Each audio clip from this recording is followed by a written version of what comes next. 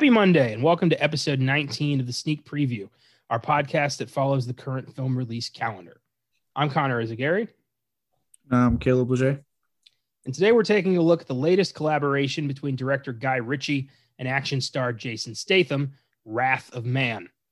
Considering neither of us saw Here Today or Mainstream, today's conversation is going to be almost entirely on Ritchie and Statham, so buckle up. But before we get into it, let's take a look at what happened last week in film.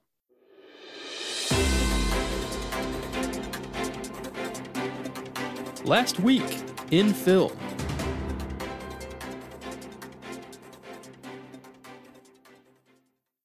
The second trailer for A Quiet Place Part 2 was released. The film is finally set for release on May 28th after a lengthy postponement due to the pandemic. I'm so glad we finally have a second trailer because I got fucking tired of that first trailer. 2 years I've been seeing that trailer. I'm like that with all the trailers for the movies that got delayed. Like, I understand for the longest time, I had no idea when this shit was going to come out.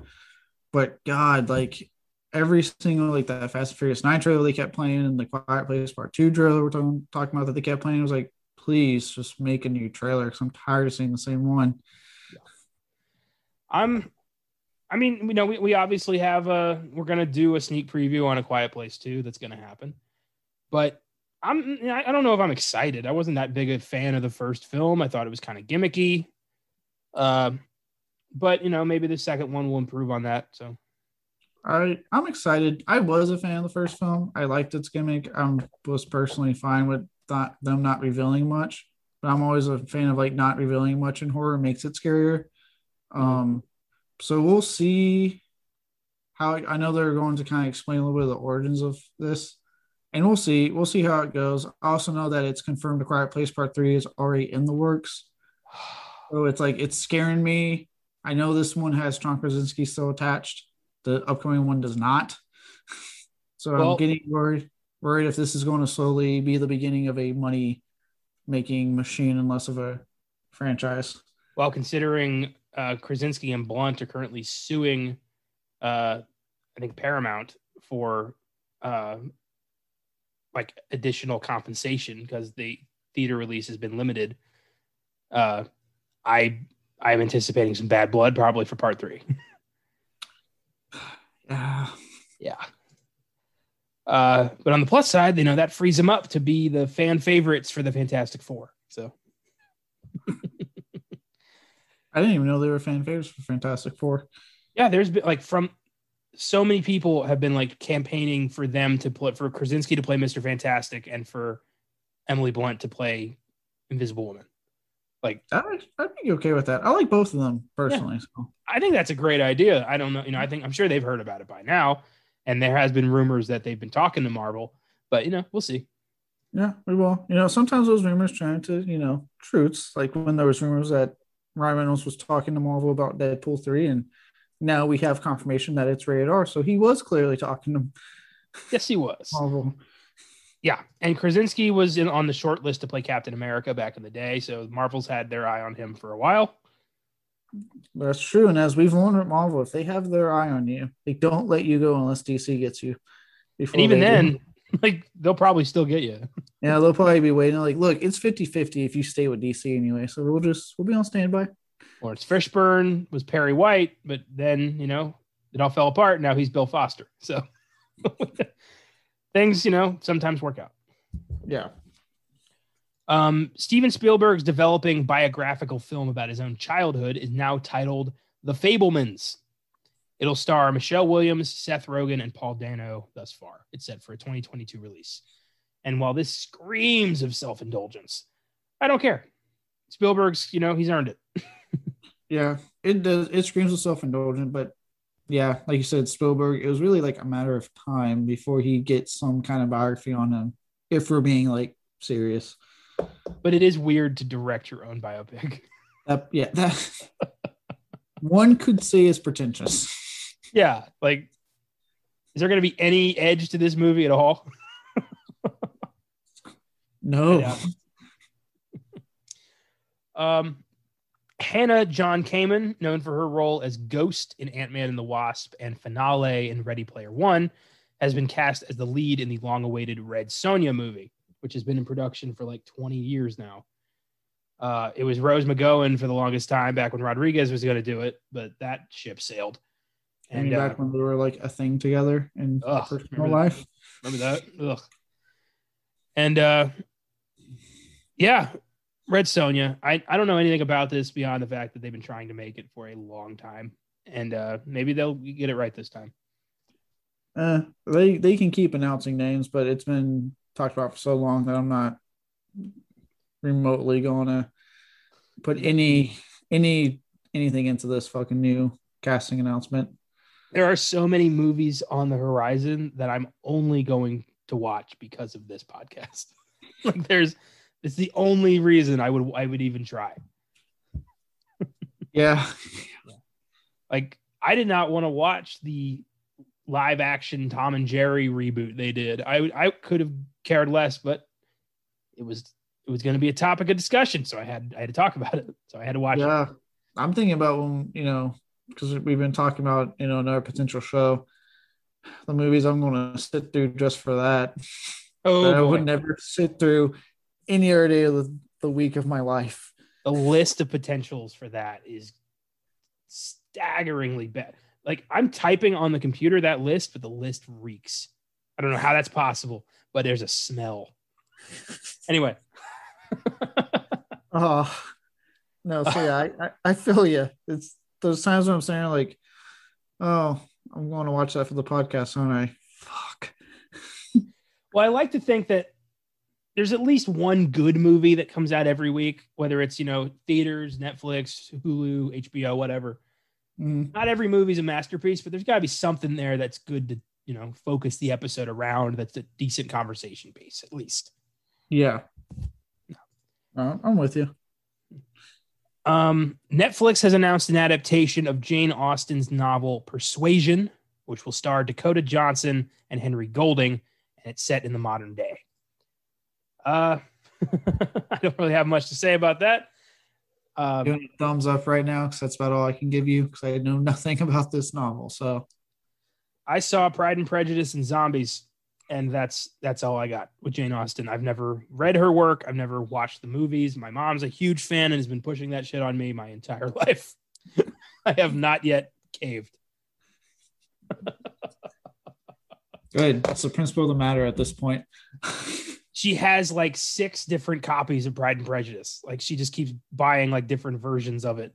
She has all of her books. Her favorite movie is the 2006 Pride and Prejudice. Like it's a sickness. Oh God. I have not. I haven't seen any of the movies, but I did read Pride and Prejudice and Zombies. Oh. I've not seen the movie version. I have read the book though. I've seen the movie and I haven't read the book. I don't know if it's like, is it faithful? I don't like, cause I don't know Pride and Prejudice. So I don't know like, what's the gag here? Where does the parody end and the real thing begin? I don't know. I think it follows the basic plot of Pride and Prejudice, just throws zombies into it. Well, they're like, the girls are trained for combat. I'm fairly certain that didn't happen in the original book. Whatever. I don't know. Persuasion is, all of Jane Austen's books are basically about a strong, independent woman who falls in love in her own time, which is cool. That's great. Yeah. She did write. I haven't read it, so I can't say that she wrote the same book like 6 times, but I will think it. Oh, I have also seen Emma. Never mind. So I forgot about that one. Yeah. My mom wanted to see it. I went with her. I'm not judging you. I thought it was actually kind of cute. Emma 2021 with Anya Taylor-Joy. I thought that was actually quite entertaining. That's a comedy. Anya Taylor-Joy? Yeah, she plays Emma Woodhouse. That's on my list now. She's a busybody who loves to interfere in her friends' love lives, but never finds love herself until she meets this charming young lord. It's all pretty similar.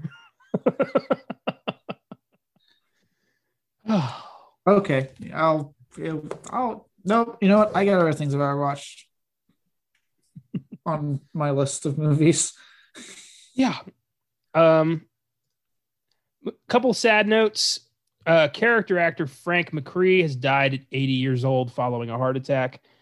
McCree was known for his role as Sharky in License to Kill, as well as his appearances in films such as Vacation, Used Cars, Rocky II, Norma Ray, Red Dawn, Last Action Hero, and 1941, just to name a few. So this guy was peppered throughout the 80s and 90s of just random films. And I remember Sharky in License to Kill. I like Sharky. Yeah, And, I recall Sharky. I don't recall this actor too much, but it's sad. It's always sad when you hear news like this. he was a bit part guy who was just kind of around.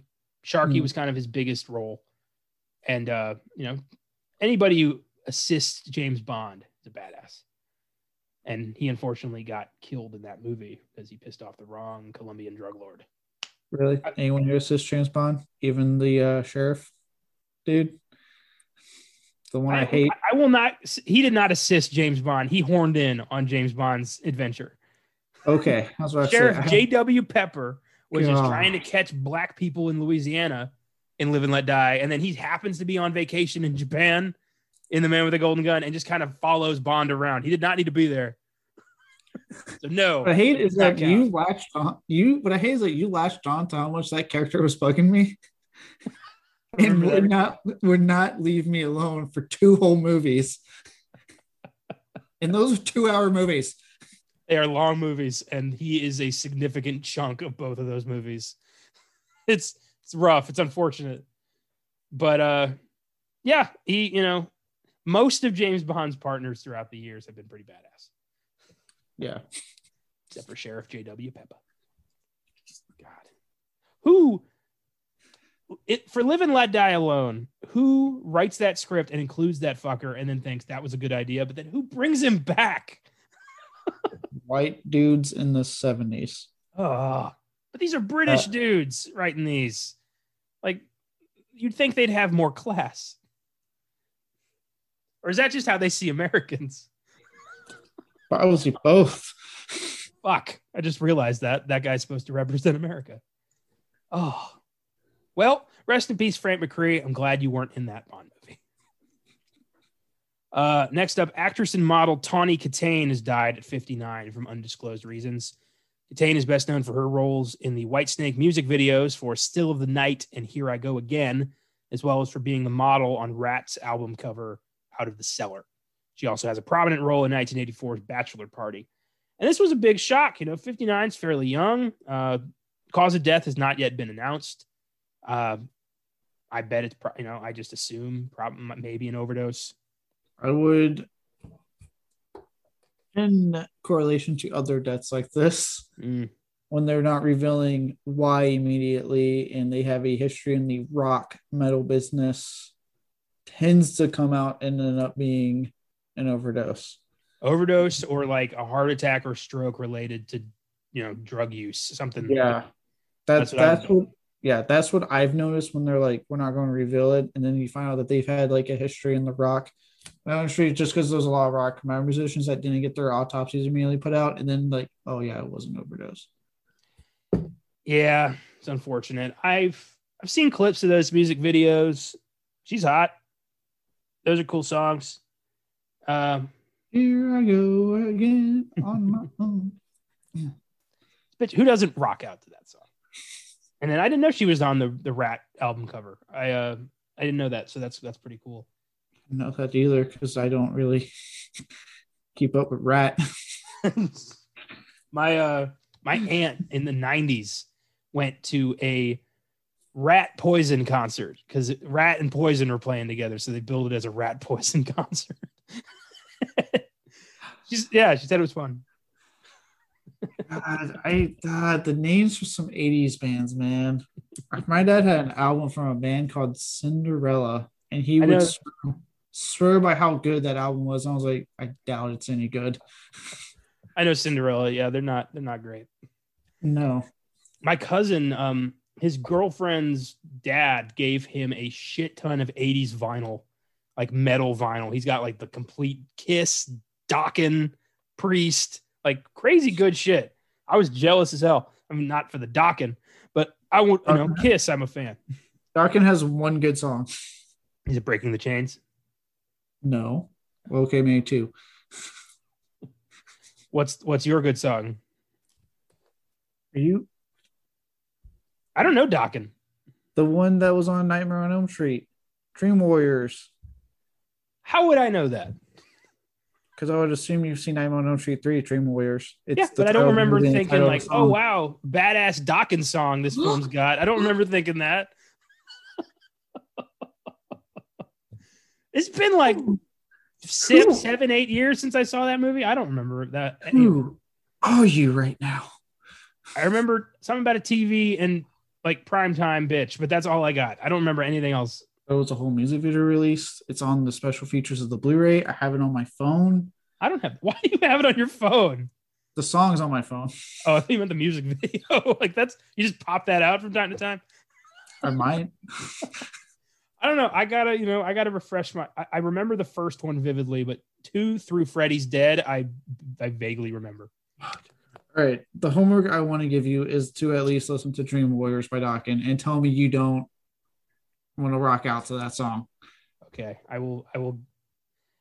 I'll give you the Dokken. I'll go ahead and check that out when we're done here. It is up there with Alice Cooper's The Man Behind the Mask, in my opinion. I haven't heard that either. Okay, do that one after Dokken. He did it for Friday the 13th, specifically Part 6. I love that you're like treating this like it's common knowledge.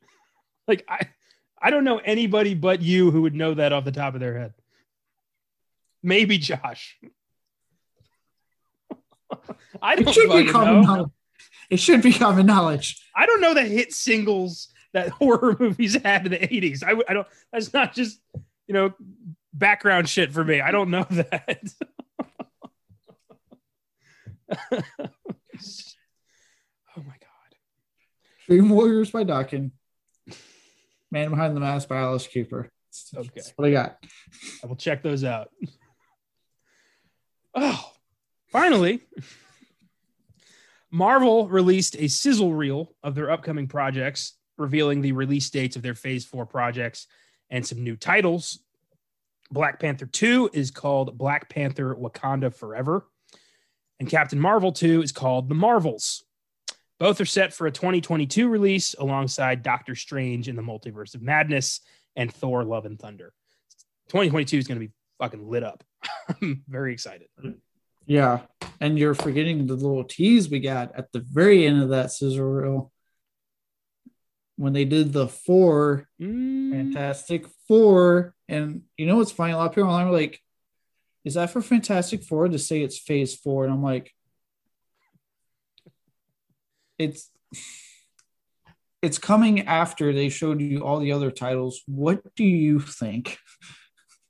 Well, a few months ago, Disney released their kind of slate of everything that they're doing for the next 5 years, and Fantastic Four was revealed there. So it wasn't too much of a surprise. It was cool to see, but we all did know the Fantastic Four was coming. Well, I did not because of reasons. Oh, well, they are. They're coming. I was on a deployment, so I did not know. But I emailed you and told you this is the slate. And I listed Fantastic Four. You did? Oh, shit. Okay, well, either way. I worked very hard to keep you in the loop. Moving on. I like the title to Black Panther 2, Wakanda Forever. It's obviously very fitting in a tribute to Chadwick Boseman. So I do like it. I don't know how I feel about the title to Captain Marvel 2. I gotta find. I'll wait till they give us more details on the movie. But right now, it's a weird title. Well, it sounds like kind of like a sitcom. Yeah, and honestly, I wasn't too hot on the first Captain Marvel. I think it's one of the weakest films they've done. Oh, I remember that review. Yeah. But in the past, in 2 years later, I've come to kind of realize that, I have not gone back to Captain Marvel. It's a fairly weak film. But this one, the reason they're calling it the Marvels is because it's introducing Miss Marvel, their first Muslim superhero. Mhm. And so it's going to be about kind of like half her story, half Captain Marvel sequel. So I get why they're calling it the Marvels. And then she's getting her own Disney Plus show soon after that. Okay, that makes more sense now. But that kind of almost reinforces my review, not to be like a dick or anything, that apparently Captain Marvel proved to not hold enough of an entire movie on us. So they're like, let's just put it with another Marvel character we're introducing and call it the Marvels. Well, Captain Marvel, as we saw in an Endgame, is pretty damn powerful. It's hard to really kind of raise the stakes with a character like that around. I mean, she, Thanos headbutted her with a full gauntlet and she didn't fucking blink. It's hard to fight that. Yeah. So they got to create some kind of other emotional stakes. True. I'll give it a shot. I'm always going to see it. Regardless of whatever you think of the Power film, I'm always going to watch the next one just because it's Marvel. I love the Marvel movies. I'm excited for what they got next year. The upcoming Ant-Man, Guardians of the Galaxy 3. Yeah. Cannot wait. Seeing that footage of the Eternals finally. That was nice. Cool. It's going to be cool. This didn't happen at this sizzle reel, but I remember the announcement back when they announced Ant-Man 3, Ant-Man and the Wasp, Quantumania, as it's called, where they announced the villain's going to be Kang the Conqueror. And that is going to be a fucking game changer. So we got a time-traveling warlord now who's going to be, conquering all of existence. So that's an Avengers-level threat. So here's, Kang's coming, and the guy from Lovecraft Country is going to play him. Oh, I need to see Lovecraft Country. No, it's really cool because you got definitely, like, now that I've seen like Falcon and Winter Soldier and WandaVision, you can see like this is going to be a really fun phase, I think, with Marvel, and that we're going to get a healthy dose of like their so grounded stuff, like what we're getting with Shang-Chi, the upcoming Shang-Chi and Black Widow. Yeah, that looks awesome. But also like fantastical, like cosmic shit with this upcoming third Ant-Man, the Doctor Strange movie, and then whatever else they have, playing up after that with those movies. Like, it's going to be, to me, a very wild and entertaining phase. I'm just so excited to see what they do. Well, they got, they got fuck you money with Avengers Endgame. And now it's just, they're just experimenting. They're doing whatever the hell they feel like trying out at this point.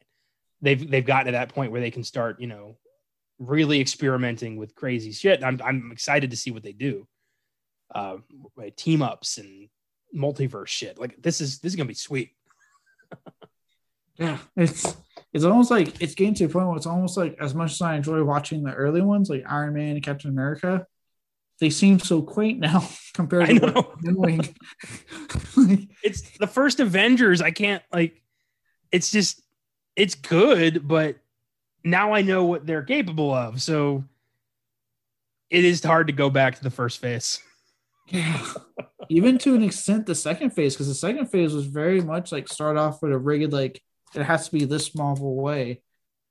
And I don't think they didn't really start to change until that the Captain America Winter Soldier came out. You kind of saw them go, all right, let's experiment a little bit. Let's play with this.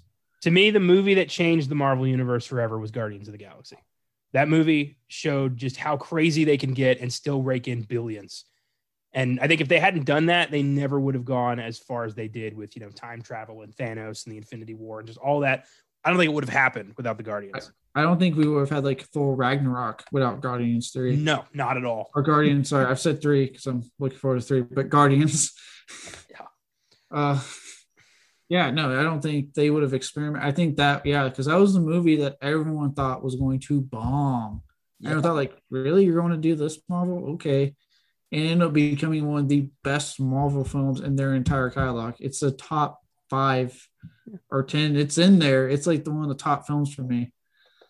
You're going to do a movie with a talking raccoon, a talking tree, the schlubby guy from Parks and Rec, and you're going to give the guy who did Slither the reins to this thing? Fuck yeah, you are. And you're going to get $1 billion gross. Because it all worked. How many careers did that movie start? Like, good God. You want to pay Vin Diesel to say 3 lines of dialogue? Okay. Yeah, it's fantastic. I love where Marvel's at. I think Thor: Love and Thunder is going to be wacky as fuck. I mean, Russell Crowe came out and said he's playing Zeus. I'm fairly certain he was not supposed to say that, but now we know. He's probably the only person they're not going to silence because they heard about the whole thing he did to the producer. So like, just let him say it. It's fine. We don't need him threatening us anytime soon. Another guy who left DC and Marvel scooped up. Oh yeah. Oh. No, I was excited with the new Thor when I weirdly enough saw that Natalie Portman was coming back. Not because I particularly really liked her character all that much, but the fact that I know she wasn't really down with this series, and she, because of it, was obviously absent for the third movie. But what was it about this script and Taika Waititi that convinced her to come back happily? Like, she hasn't been dogging it or anything. She's been very happy to be back. So it's like, that's when I got curious, was like, okay, what about this script in this movie got someone that was adamant about getting the fuck out of this to come back and be happy about it? Well, she gets to be Thor. Like, they're doing the Lady Thor story. And I just hope, I always thought that the worst part about the first two Thor movies was the human thing. Like, that whole story I thought was weak, all the human characters. So I'm hoping that they didn't, like, Marvel didn't force that in to Taika's script, but we'll see. I'm confident that he's going to deliver a fantastic Thor movie because he has already. Yeah, no, I have all the faith. Like, he has yet, knock on wood, has yet to give me a film. I loved What We Do in the Shadows, love Jojo Rabbit, love Thor Ragnarok. Like, he hasn't given me something I've hated. I've loved everything he's done. Yeah, right here. He's the man. So yeah, Phase 4 of Marvel looking sweet.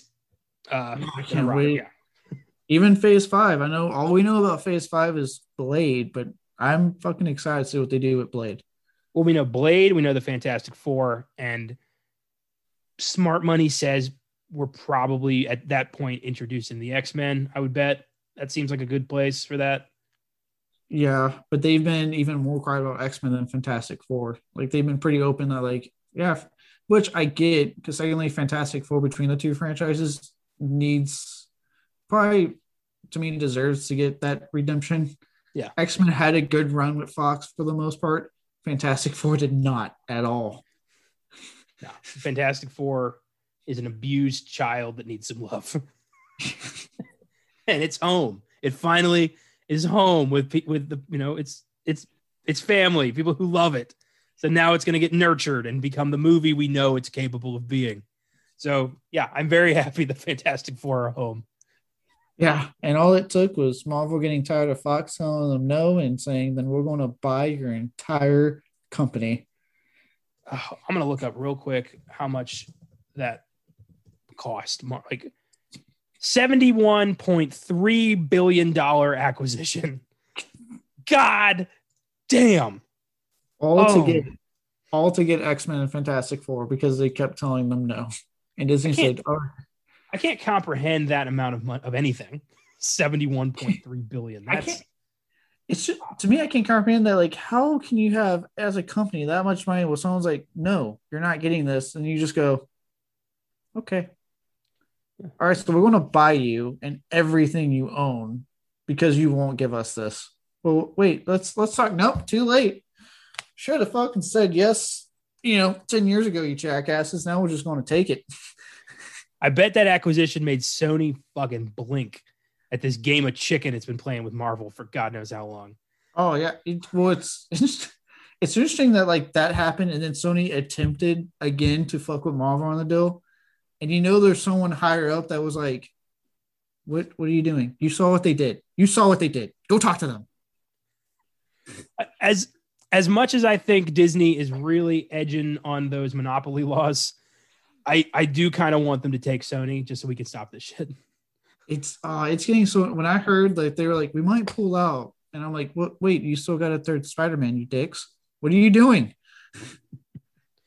Yeah, well, this whole like trying to make their own franchise out of Spider-Man's villains, this Venom experiment that sadly worked, this Craven movie they keep talking about, Morbius, like, just shut up and play ball. Like, everybody wins if you just play ball. Like, to me, you can keep making the Into the Spider-Verse movies. I'm fine with that because I really like that. Yeah. But like, yeah, like Venom mainly worked for me because of Tom Hardy. It wasn't particularly like around him, not the best movie.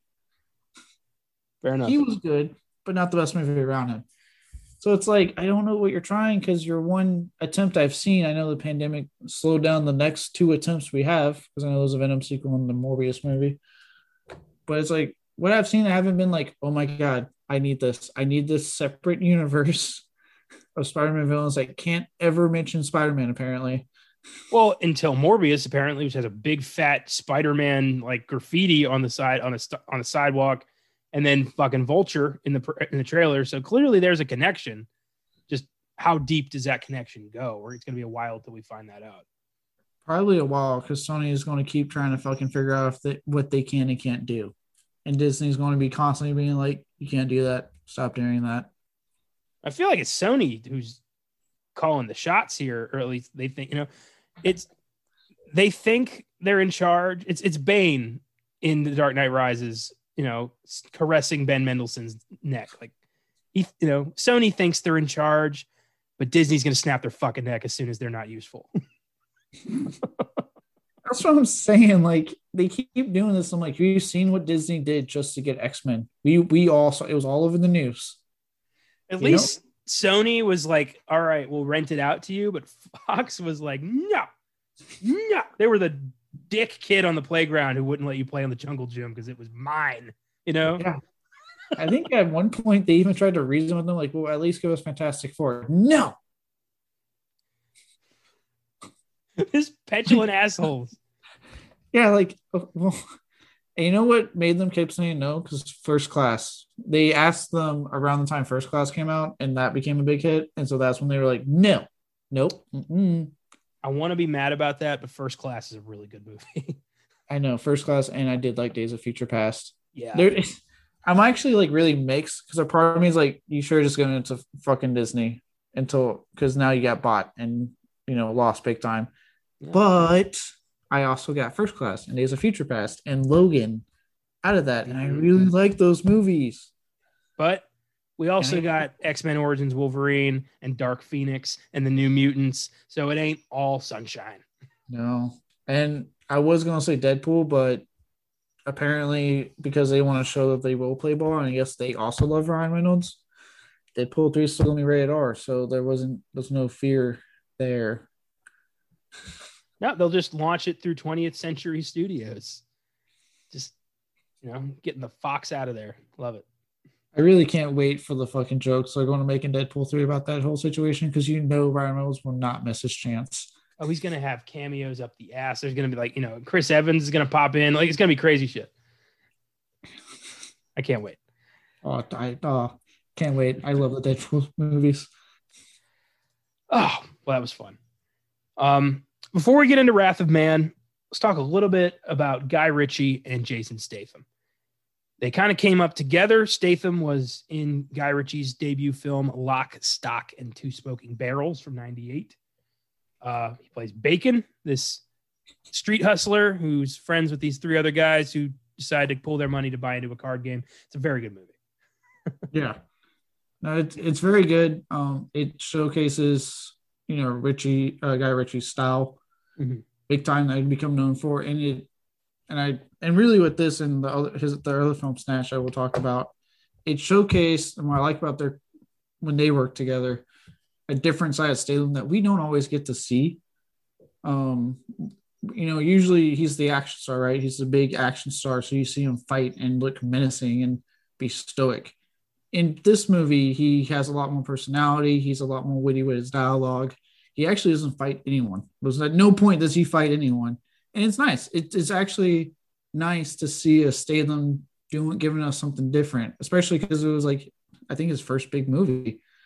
Yeah, he was a street hustler, Statham, in London, that he sold Guy Ritchie a fake watch. And Guy Ritchie realized it, went back and tried to get his money back, and Statham tried to talk his way out of it. And Guy Ritchie saw something in this kid and was like, "Hey, you want to be in a movie?" And that's why we have Jason Statham. Makes sense.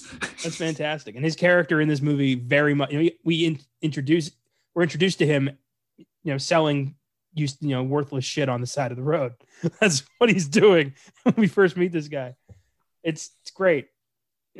Ritchie's known for like quick cuts, out of sequence storytelling, quick witty dialogue, and larger than life, but still kind of grounded characters.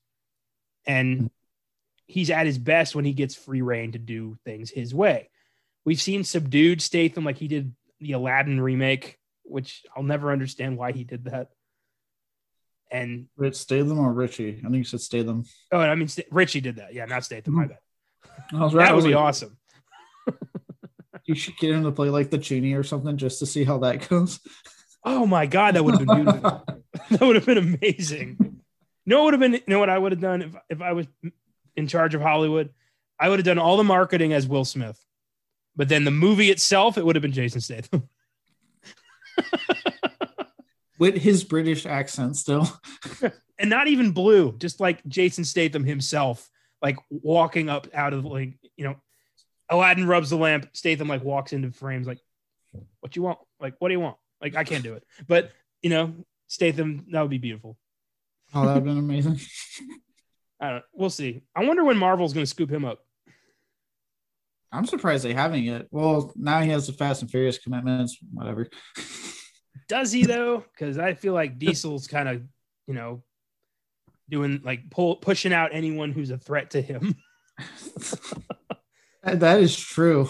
Yeah. And now that the Hobbs and Shaw is supposed to be getting a sequel, he might be pushing Statham out, which I'm okay with because I love Statham and The Rock together.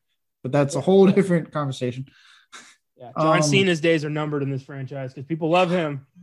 Oh, that's true.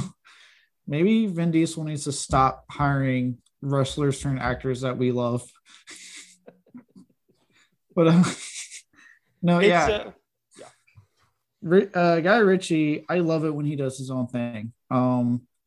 This Lock, Stock, Snatch, and most recently The Gentleman. When he does his own thing, he excels. I think when he is having to play by studio rules, it becomes 50-50. For every, to me, Sherlock Holmes movies we get that I thought he was able to incorporate a style but still give us a good Sherlock Holmes movie, we get some choice like Aladdin or King Arthur. And I forgot about that one. Yeah, I sat through that in theaters. We get something like that where it's like, all right, I don't like this as much. But he is not a waning star because The Gentleman to me is his masterpiece. That movie was flawless. It was hilarious. It was smart. It was witty. It was crazy. So I know he can still do it. And I was expecting Wrath of Man to be in that same boat, but this very much feels like a work for hire. It does. It didn't feel like the trailer made it seem like we were going to get that Ritchie style that I was like really excited for, and then the actual movie did not feel like that. But it made sense when I saw it pop up on the screen based on the 2004 French. I was like, oh fuck. Yep. Like, you guys kept that conveniently fucking hidden. They really did. Yeah. Yeah, no, I don't think he's waning at all. Because The Gentleman was showed that no, if you give him, let him have free reign and do what he wants, he still has it. He still got it. And because I loved The Gentleman, it had everything I expect from him. The storytelling device he likes to use, the larger than life but still grounded characters. He even got a lot of his mainstays to come back, while incorporating newer people that he hasn't really worked with, like McConaughey, Charlie Hunnam. Getting a lot of those guys in on it, and I liked it. I really liked The Gentleman. Yeah, that was my favorite film of 2020. When we Austin and I to start this podcast did our top 10 films of 2020, and The Gentleman was my number one pick. It was I saw it in January and thought this is gonna be a great year for movies, and apparently the fucking God of Pestilence heard that and was like, oh fuck you, and didn't happen.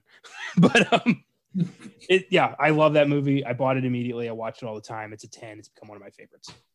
But yeah, it's awesome. Yeah. But in between Lock, Stock, and The Gentleman, we have Snatch, the film that kind of put Guy Ritchie on the map, gave him, a voice in Hollywood. And Snatch is is great. Snatch is just so off the wall, perfect. It's kind of the quintessential Guy Ritchie movie. Like if you want to know who this guy is and what he's about, watch Snatch.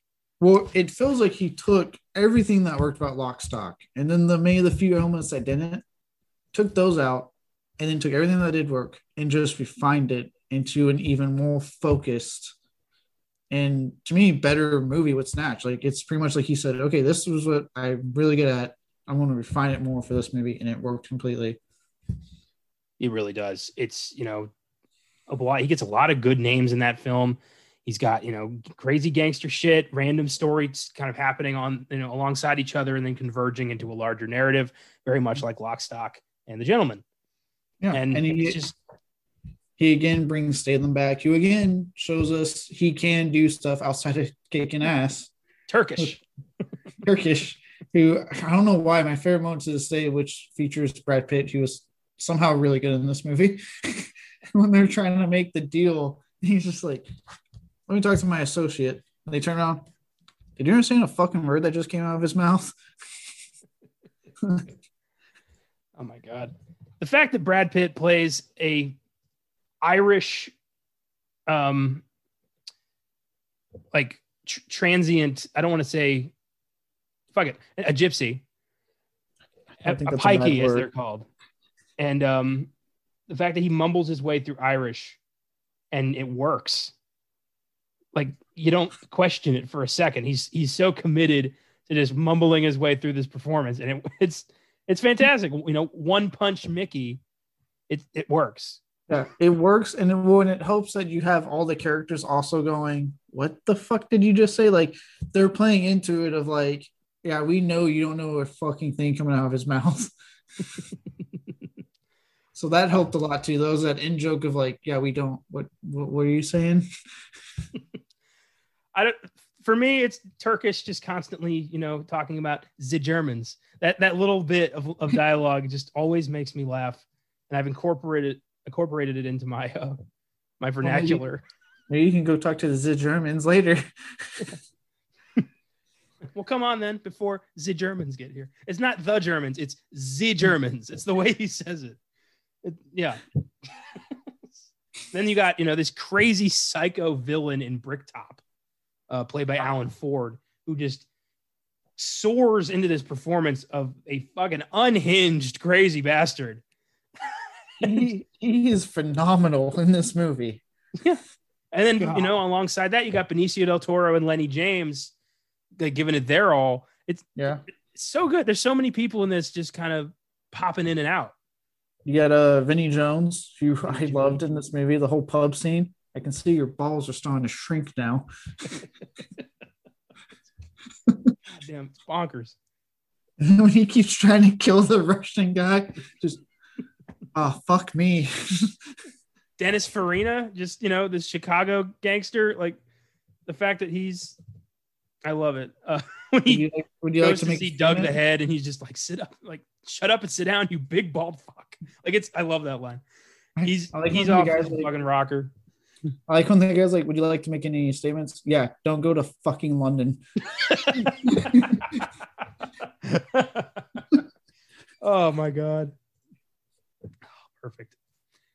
I do want to, before we move on, I do want to go back to Lock, Stock for a second.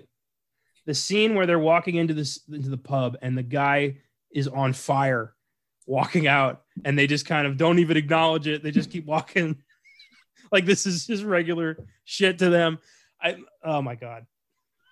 It's Guy Ritchie's got this, this it factor about him that he, like, most of his films don't feel like anybody else's films. The one I've been really trying to watch is Rock and Rolla. It's like the only one of his I haven't watched yet. Have you seen that? I have not. When I was doing like my research and stuff for this, I did see it pop up because I remember a buddy of mine brought it up because apparently Tom Hardy's in it.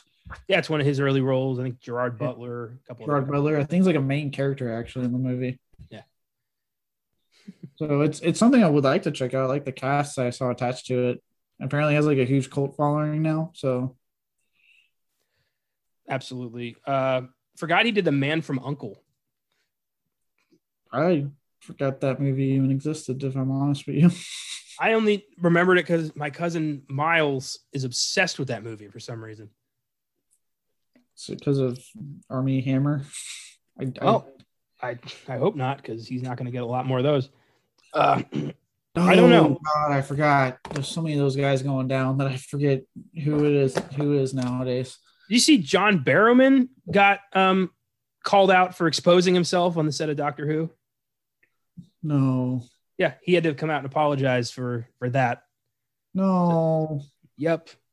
Not Malcolm Merlin. With him, though, I feel like it's more of a like wacky trying to be funny kind of thing as opposed to assault. But, I've been wrong before. So I don't want to make any declarations. I'll stick to generalizations. Yeah, God damn it. But yeah, Guy Ritchie's a great filmmaker. He's got the Ministry of Ungentlemanly Warfare has been announced.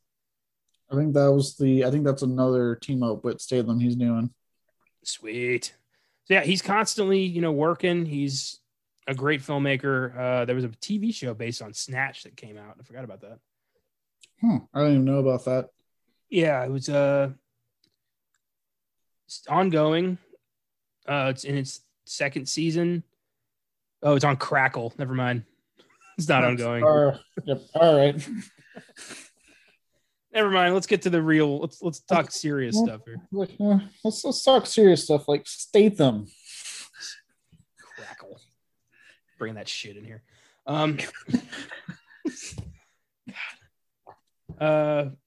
Has Sony made a good business decision like at all in the past 20, 30 years?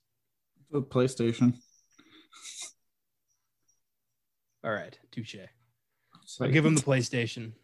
It's like, how dare you? I've had a PlayStation since I've been a child.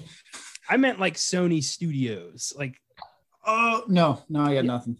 Sony, the company, makes great equipment, but I'm talking like the film studio. Never mind. Gotcha. Oh, boy. So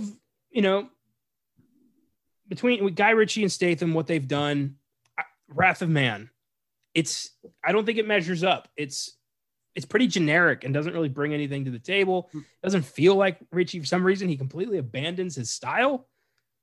At times it felt like he was trying to give into his style, but then held it back. Because the names, if you notice, these characters have fucking weird ass names. Yeah. And yeah, like H and Bullet, and like so he's playing to that naming of characters he likes to play into, but then doesn't really do much with it. Yeah.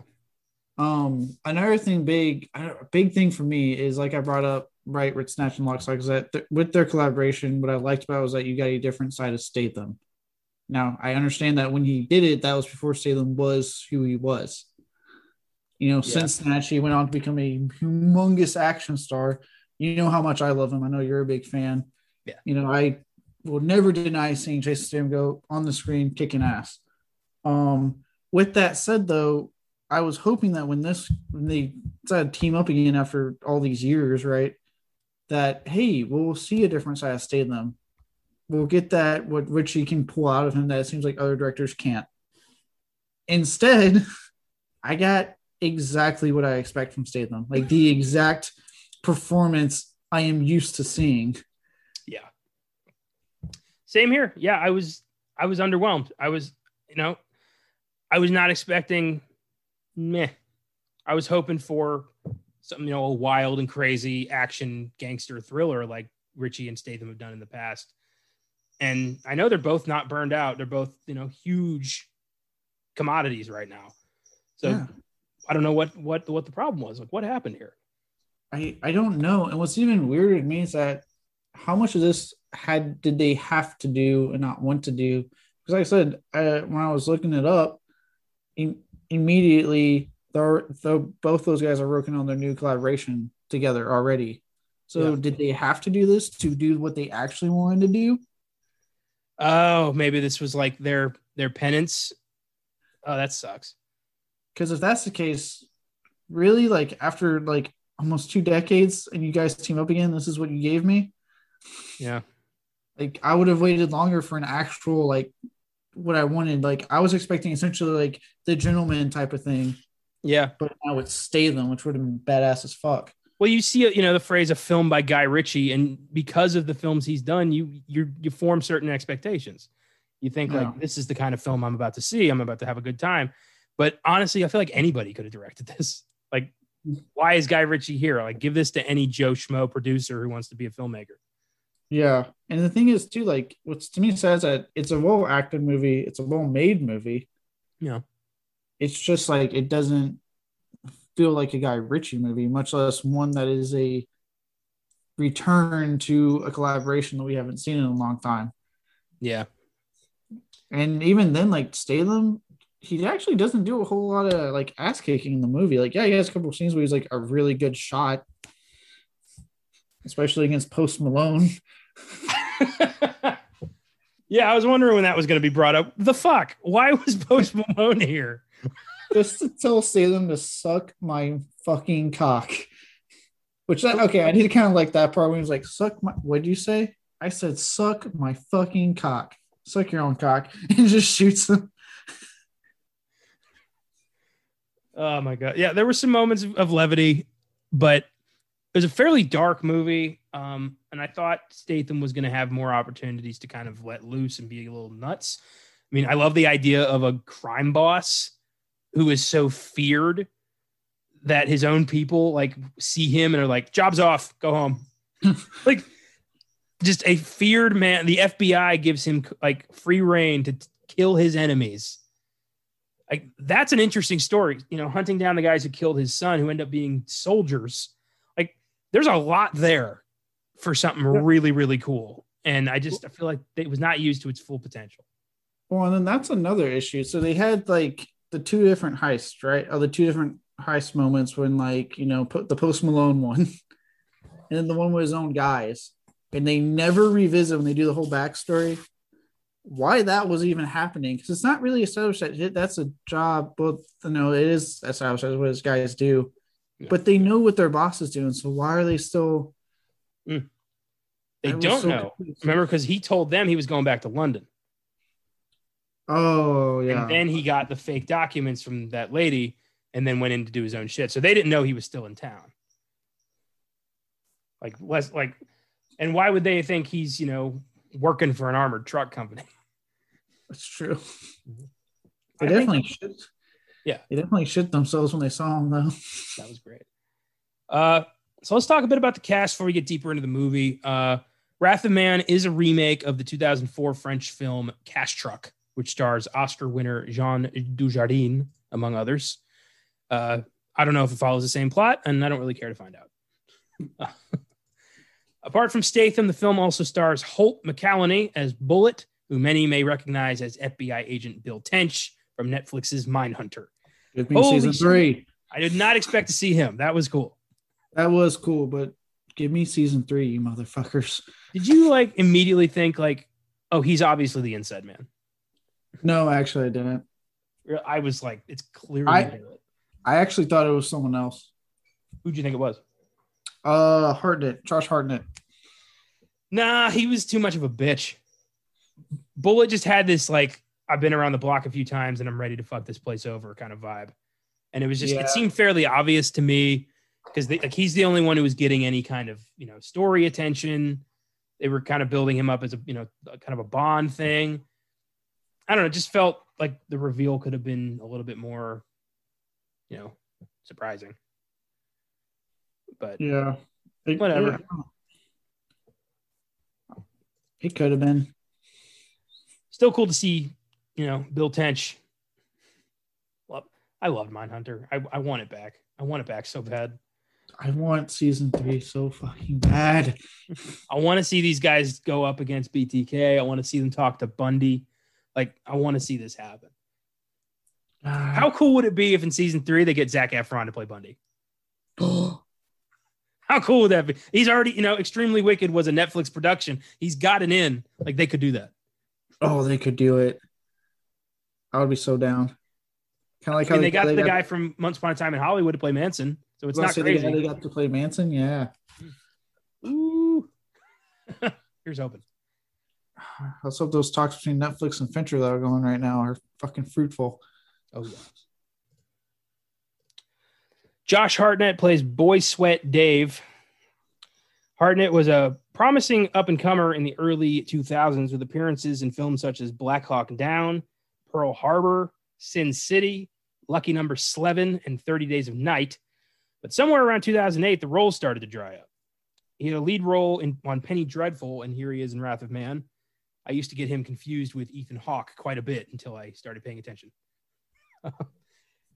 But I feel like he burned some bridges. He just got this vibe of like he could have been huge, but he made some poor choices. I don't know what happened with Josh Hartnett. I feel like he just made poor choices because he's been having this weird like comeback where he's doing a bunch of indie stuff. Like he was on the show on Showtime, Penny Dreadful. Yeah. He was on there as a main character, and now he's popping up here. And I think he's popping up in the next Guy Ritchie film when I saw the cast list for it. So he might be having like a comeback. It could have been he was making some wrong career moves. I remember I liked him when I was like growing up and seeing him some of that stuff. Like I liked him in Halloween H2. I liked him in 30 Days a Night. Yeah, he just disappeared though.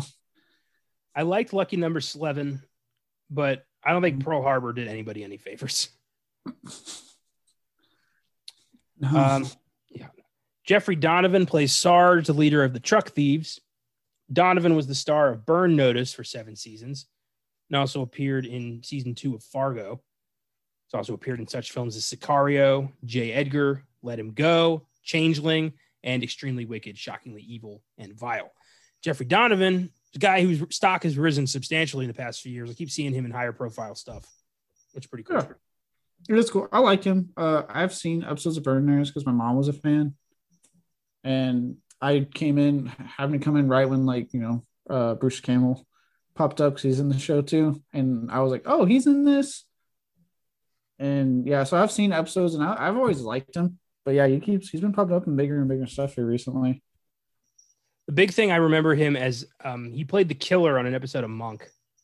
It was Mr. Monk and the Astronaut. Like he played like a famous astronaut who murdered his wife. Like, but he timed it. So like he was in space at the time, like the perfect alibi, but Monk figured it out. So I remember him as that guy.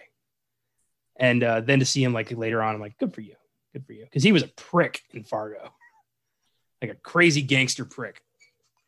And he's good. I've seen him play different stuff. So he's good.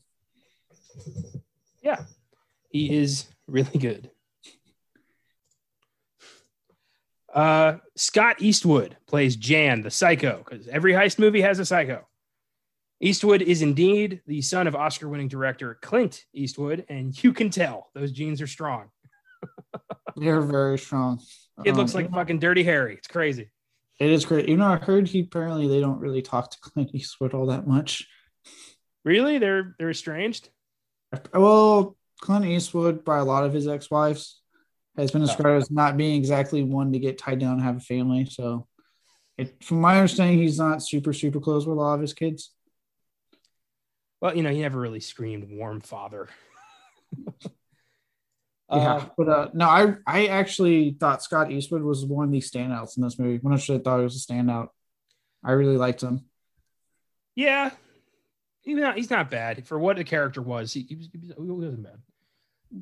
Eastwood has appeared in such films as Suicide Squad, The Fate of the Furious, Pacific Rim Uprising, Snowden, and Texas Chainsaw. And I'm wondering how much of this success is due to having the name Eastwood.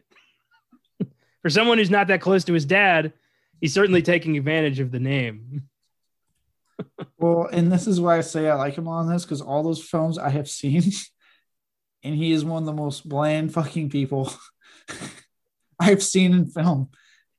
But here, seeing him play crazy, it's like he's actually trying finally. And I'm like, there we go, Scotty. Well, people have been saying that like Stephen King based the character of Roland the Gunslinger off of Clint Eastwood's like Man with No Name trilogy.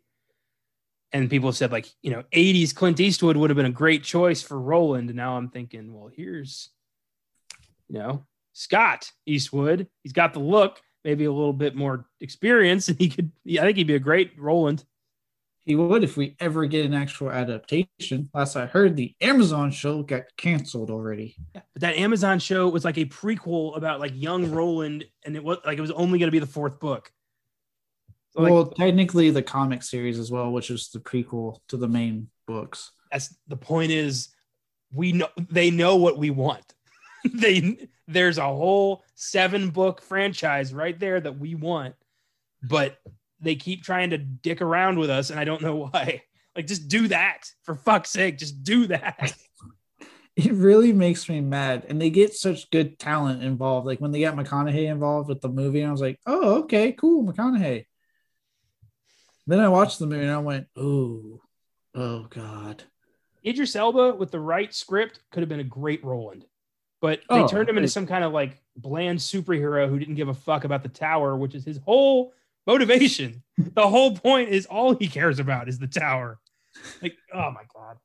It's all he cares about. And then, like, how do you, one of the most iconic lines in all of literature, the man in black fled across the desert and the gunslinger followed. You didn't even put that on film. Like, you didn't have him run, didn't show me it, didn't have it fucking plastered on the screen or anything. Like, God damn it. You can't even get like that little detail correct. And then you PG-13 the movie. Oh my sweet Lord. I'm hoping in my lifetime we get a proper big budget, like HBO style series of the Dark Tower. And we just, they do it right. They give it as much as they need. They give it a Game of Thrones level budget. They get the right people behind it. They get a great cast, and we have it. That's shit on that last season. I'm kidding. I don't know. The book itself will kind of take care of that. It's not a very, renowned ending. It's not. Although I got to say, I liked it. I thought the idea that he's done this many times was like deflating, but also kind of brilliant. Like, yeah, it grew on me. At first I was like, that's it. But then like, I'm like, you know what? It kind of grows on you. Like it makes sense on why he's so obsessed. Cause he's literally doing this to himself. Does actually like, it really plays into the theme of the overall series really well. That ending. Yeah. And some will say, King rushed the ending because he almost died. But to rush the ending and still give us like a 1,200 page book is that's King. That's his rushed ending. He also rushed the ending by like essentially writing 3 books in succession to the series. That's what people seem to forget too. Is like it wasn't just like one book. He had 4 of them out, almost died, and then immediately started rushing on those last 3. It's, I'm surprised he hasn't fought harder for that. Like I know right now he's getting like good directors and scripts and stuff now currently for the most part. But like, God, I really want a Dark Tower. Well, I mean, I feel like when the movie came out, he was just content to like cash the check and let them PG-13ify his greatest story.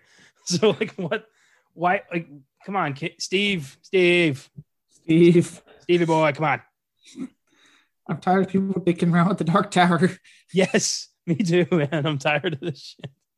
I swear to God, if I like die by the time they finally come up with a fucking good adaptation, I'm haunting the people involved. Yeah, right there with you. Oh, well, that was a fun tangent. Oscar nominee Andy Garcia plays Agent King, the FBI agent in charge, gives H free reign to destroy his enemies. Would have loved to have seen more of that story. Very underutilized. Yeah. Garcia was nominated for his performance in 1990's The Godfather Part 3 and has appeared in such films as The Untouchables, Black Rain, and the Ocean's Trilogy. And why put him in this if you're not going to utilize a really interesting angle of a FBI agent letting a feared crime boss do whatever the fuck he wants? Like, that's brilliant. It's Whitey Bulger. Why don't you use that? It is the most useless thing because you have that scene where the FBI agents are calling him, going, "Hey, we found him. It's this guy."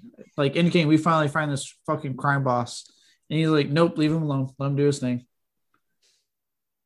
which never really gets like touched on. Like those FBI agents disappear, and I thought that would have been a cool angle to have that get introduced, but whatever. Especially since Guy Ritchie's known for juggling multiple storylines that connect in the end. Like, why you have it right there, but you don't use it? And that's what I'm saying. There's so many moments where like you can tell it's like he's teasing us with his style and then immediately holding it back. I'm like, no, give me your style. I want your style. That's why I'm here. I saw the trailer. It said a Guy Ritchie movie and Jason Statham as your star. I came here for a reason. I paid $9 a ticket and $15 for a half decent cheesesteak for this. God damn it. Actually, it wasn't bad. It was just pricey. I like my theater, but fuck. Wrath of Man has an IMDb score of 7.5, Rotten Tomatoes score of 66%. It's getting pretty mixed reviews, and it's available to see exclusively in theaters. And those scores kind of make sense. 66, yeah, that makes sense. So let's talk about some highlights or some low lights, if you want to call them that. Eddie Marsan, I thought, was underused as like the boss of this company. Yeah. I love that he's become part of Guy Ritchie's inner circle ever since Sherlock Holmes.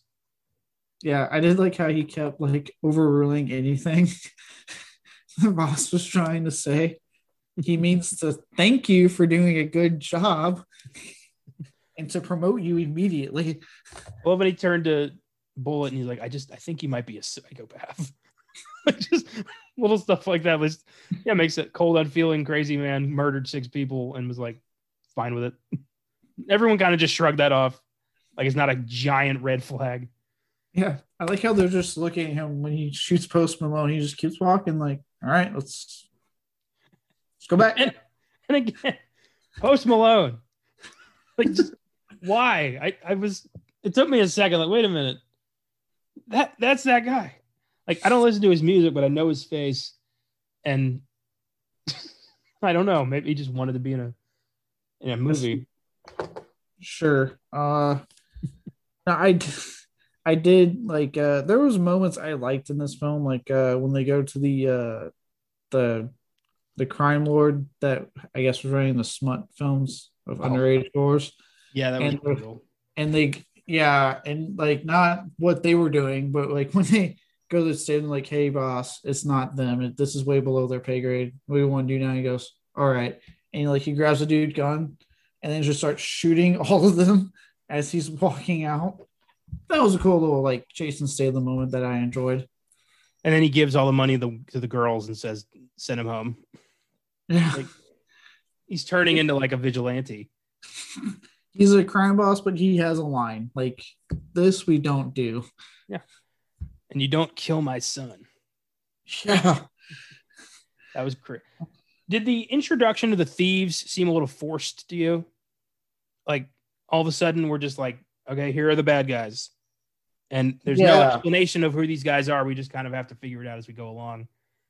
Yeah, it jumps back and immediately jumps into these guys without any context, which usually works, but it didn't really work for me here. At first I was like, all right, here are these guys.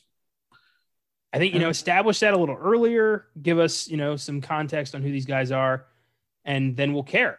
Because I was more like, get back to Statham. Like, that's the story I'm paying attention to. Right. And then I think also like with the 2 heist scenes before the big one we see, right, with the Post Malone and his own people, they felt like I didn't really need those. Like it was almost like they were like, hey, we don't have anything going on in this movie. Let's throw this in here. Especially since Bullet is, an inside man and giving his crew like inside scoop on, heists. There's just 2 random other heists that happen with his truck. Yeah. And then like the whole time they were doing the backstory, I thought, okay, they'll explain those 2 heists then. Like how do whatever series of crimes, again, being a Guy Ritchie film, thinking like with his own people, that's a whole storyline that would have been awesome to see, like them accidentally fucking pull a heist on their boss's truck. But we get no explanation, no backstory on any of that, which again, any other film probably would have been okay, but it being a Guy Ritchie film, like, huh? Because he's so good about us knowing every thing throughout the runtime. Well, and the way that they framed, the death of his son made it look like that was the job Statham was like looking out on. And I'm like, so his own people killed his son. Like that's what happened. But no, they really kind of muddied those waters. They did, which made it really confusing when you do see his team do the heist on his truck he's in, and they freak out when they see him. And they're like, oh, it's the boss, shit. Because you're thinking, oh, so they did it. Okay, they fucking did it. And now they're scared because they... That would have been brilliant. That would have been great. Like his own people fucked him over and shit went bad. That's great. You don't need these soldiers who are just here because, they're bored. Yeah, it would have made more sense, especially with that scene. Instead, it's like a it ends up being what should have been a comical scene that you don't really get until later. Like when the jokes are way over, the punchline's done. Yeah. So it's like, all right, well, I guess. So yeah, it's really like, it's just awkward. It's an awkward transition to that. And like I said, it seems like Scott Eastwood's the only one attempting to give us like the kind of Guy Ritchie performances we like. Yeah. I guess that's probably why he stood out to me so much. He's the only one seeming to fucking try here. Maybe you can help clear something up for me. So, during the course of this movie, I had 3 Arnold Palmers. So I really had to piss towards the end of this thing. And I was really trying to make it to the end of the movie, but I couldn't do it. And it was right when Statham showed up at Scott Eastwood's apartment. And I was like, fuck. And I ran out of the theater, took care of business. I came back right when he was shooting Eastwood in various spots. So what was that conversation? Oh, so remember when Statham, I was about to say Stallone for some reason. That'd be a twist. Yeah. Fucking Rambo shows up, takes care of business. I'd watch it. Statham asked for the coroner's report. That was on his son, and where his son has the bullets had specifically hit. So when he gets him in his apartment, he tells him, he makes him read it. Like he throws it at him and goes, read it, as he has a gun to him. And he reads it and he's like, what? And he goes, in simple terms, you shot my son in the spleen, lung, heart, and there was a fourth one that I'm not remembering off the top of my head. Liver. Yeah, he's like, so what I'm going to do to you is shoot you in the liver, and then shoots him in the liver and proceeds to shoot him exactly where he shot his son. Okay. I walked back in right when he was shooting Scott Eastwood. Yeah. I was a little bit like, I was pissed that I missed the final monologue because I really had to go. It's actually a pretty cool monologue. Yeah. Damn shame. But kind of an abrupt ending, kind of a predictable movie, really. Like I was waiting for like the, some kind of big game changer, but nothing really happened. Nothing. And again, they tease us with Andy Garcia, and that was it. He just gets his half of the money that I guess was promised to him. Yep. And then that's it. Can we talk about like the amount of times that Statham gets shot in this movie and just keeps on going? At least the first time he gets medical attention, but the second time he gets like fucking ripped to shreds by a semi-automatic weapon and then just limps his way to Scott Eastwood's apartment. When that happened, I was like, man, it really takes a lot to take this guy down, doesn't it? Vengeance is a strong motivator. Maybe he was wearing body armor. He's just so ripped that his own body rejects bullets. He has so much hate in him. He can't die. I'd buy it. I'd buy that. Yeah. I thought the heist scene at the depot, like they had planned it out so well, but that was some sloppy shit. Like it got really, really sloppy. That was the plan. And then all of the armored car guys gunned down unceremoniously with not even like a moment to care about it. Everyone, why is Josh Hartnett here if you're just going to shoot him in the fucking head? Yeah. He got shot a lot too, I should point out, and then finally dies. And then I actually got mad when that one guy, they're hiding in the van, and he's like, "No, I'm going to take him out." I'm like, "Look, I'm all about like, look, I get it, you want to be a hero, but I think in this case, the best thing you need to do is shut that van door and just stay put." Yep.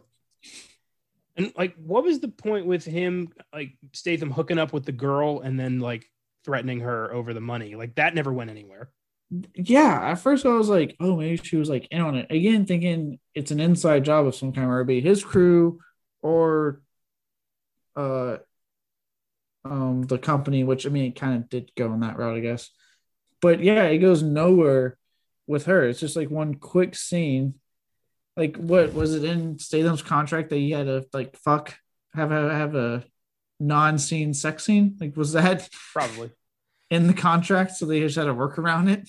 What I would have done to like fix that is I would have kept that scene, but then I would have had her be like the inside man for like Post Malone's crew or something, and had it be like multiple heists happening at once, and then everything went to fuck, you know? Yeah, that sounds like what should have been a Guy Ritchie movie. Yeah, exactly. And nobody ends up with the money because that's how it always works. Every time. I think also like for a movie that was whose title is called Wrath of Man, right? Like, and the idea is that you're seeing someone who lost the last thing he had to live for and is going fucking crazy. It doesn't really deliver. Like, if you're going with a title like that and that kind of theme, I'm sorry, we live in a post John Wick world.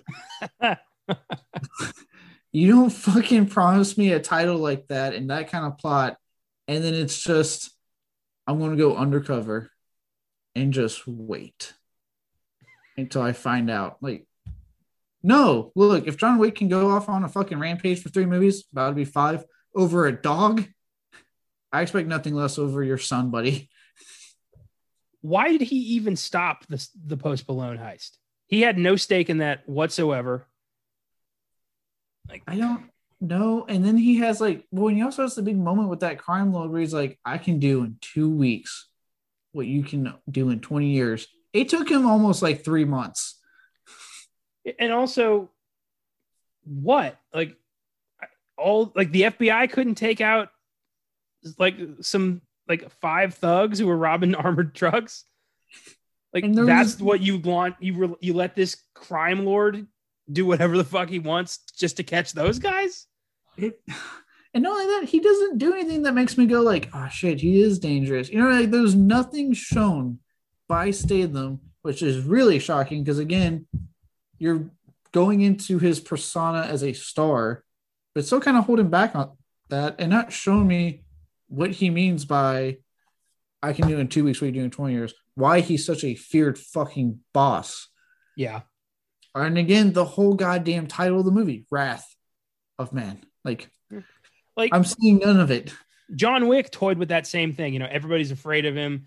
Why? But that movie showed you why. It told you why. You believed it. This movie just tells you and expects you to roll with it.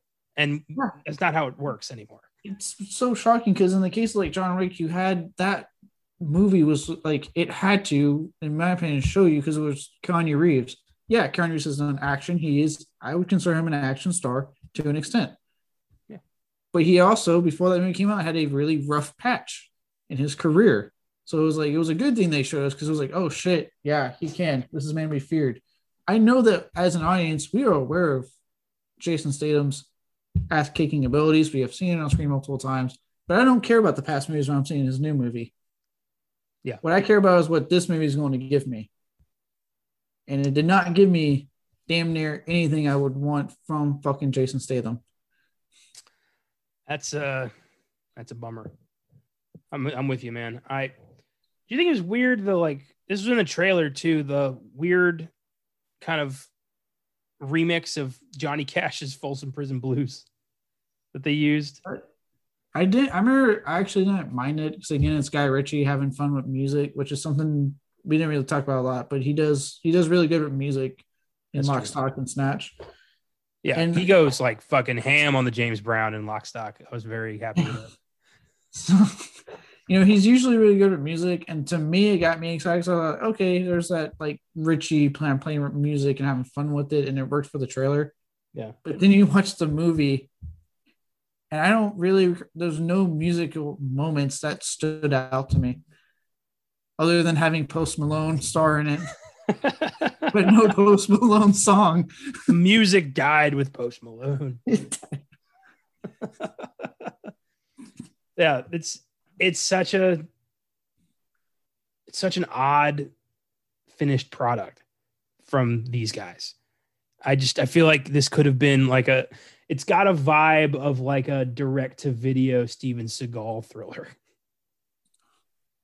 Like anybody, Statham doesn't need to be here. Guy Ritchie doesn't need to be here.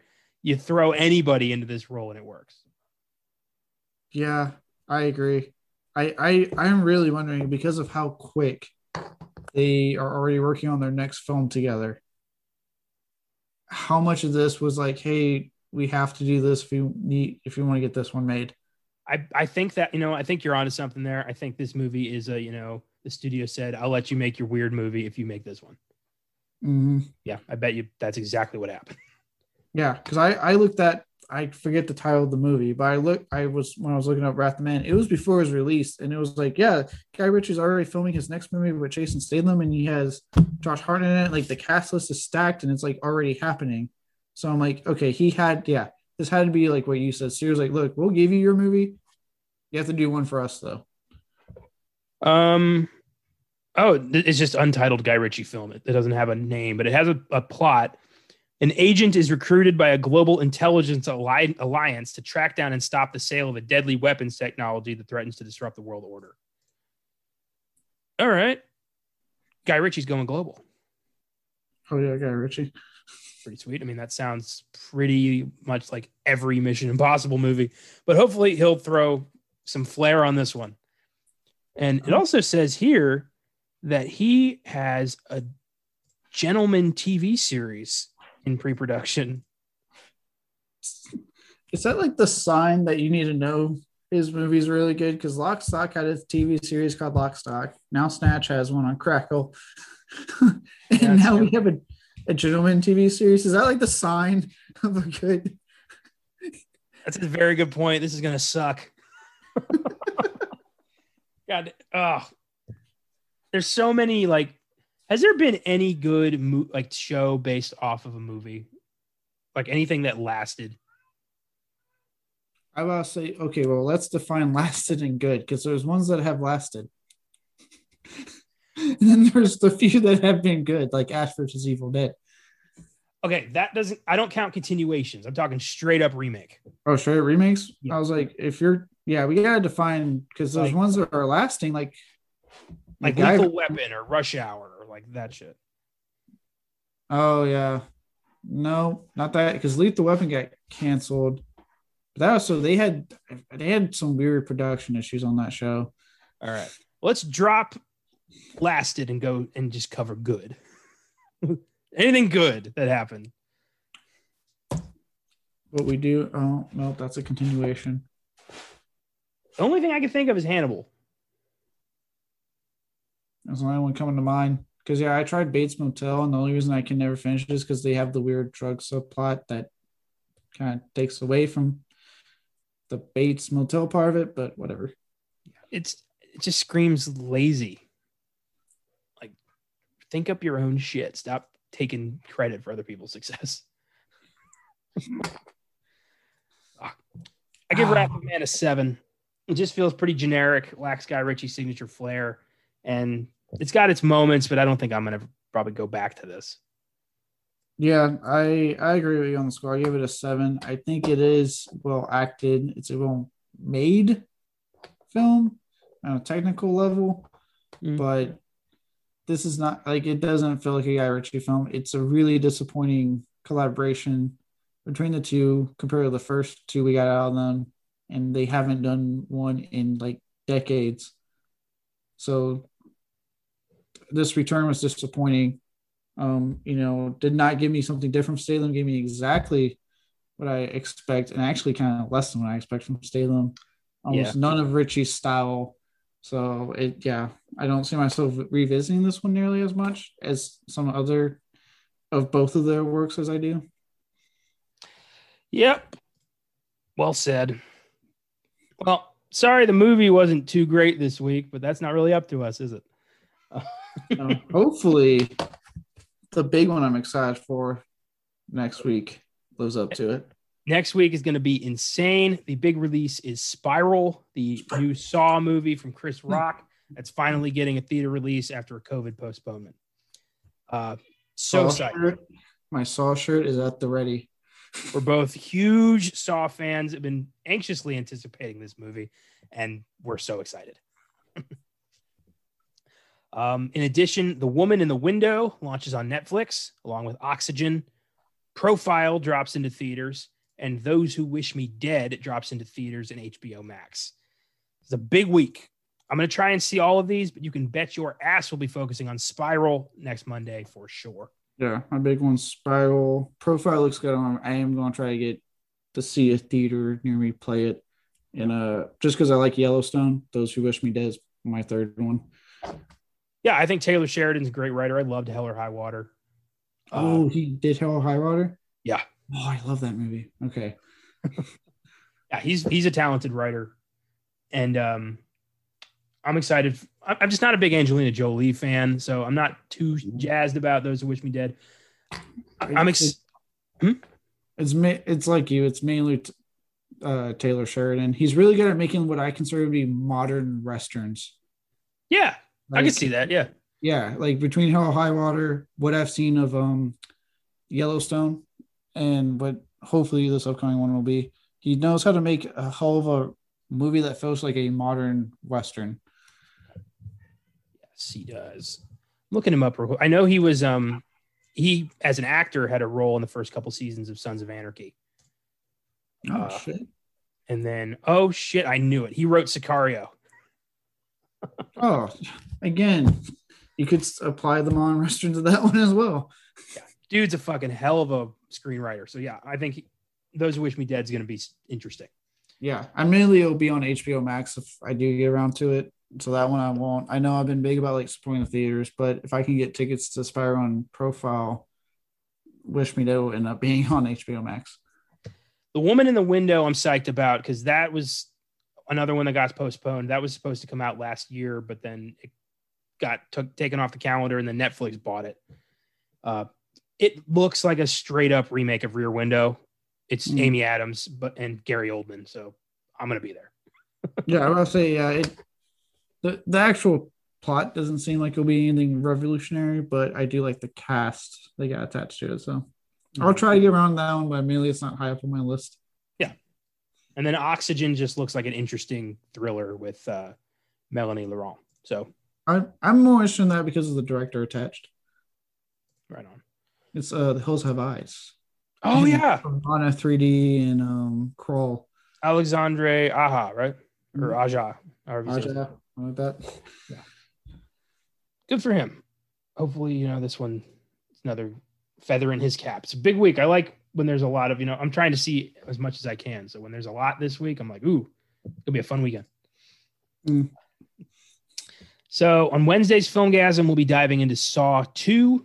Oscar Sunday is going to be a Lord of the Rings trilogy extravaganza. And there will not be an episode of The Giggle Guys on Friday. They're taking a week off for personal reasons, but they'll be back the following Friday to keep making you laugh. Great week, everyone. Keep watching movies.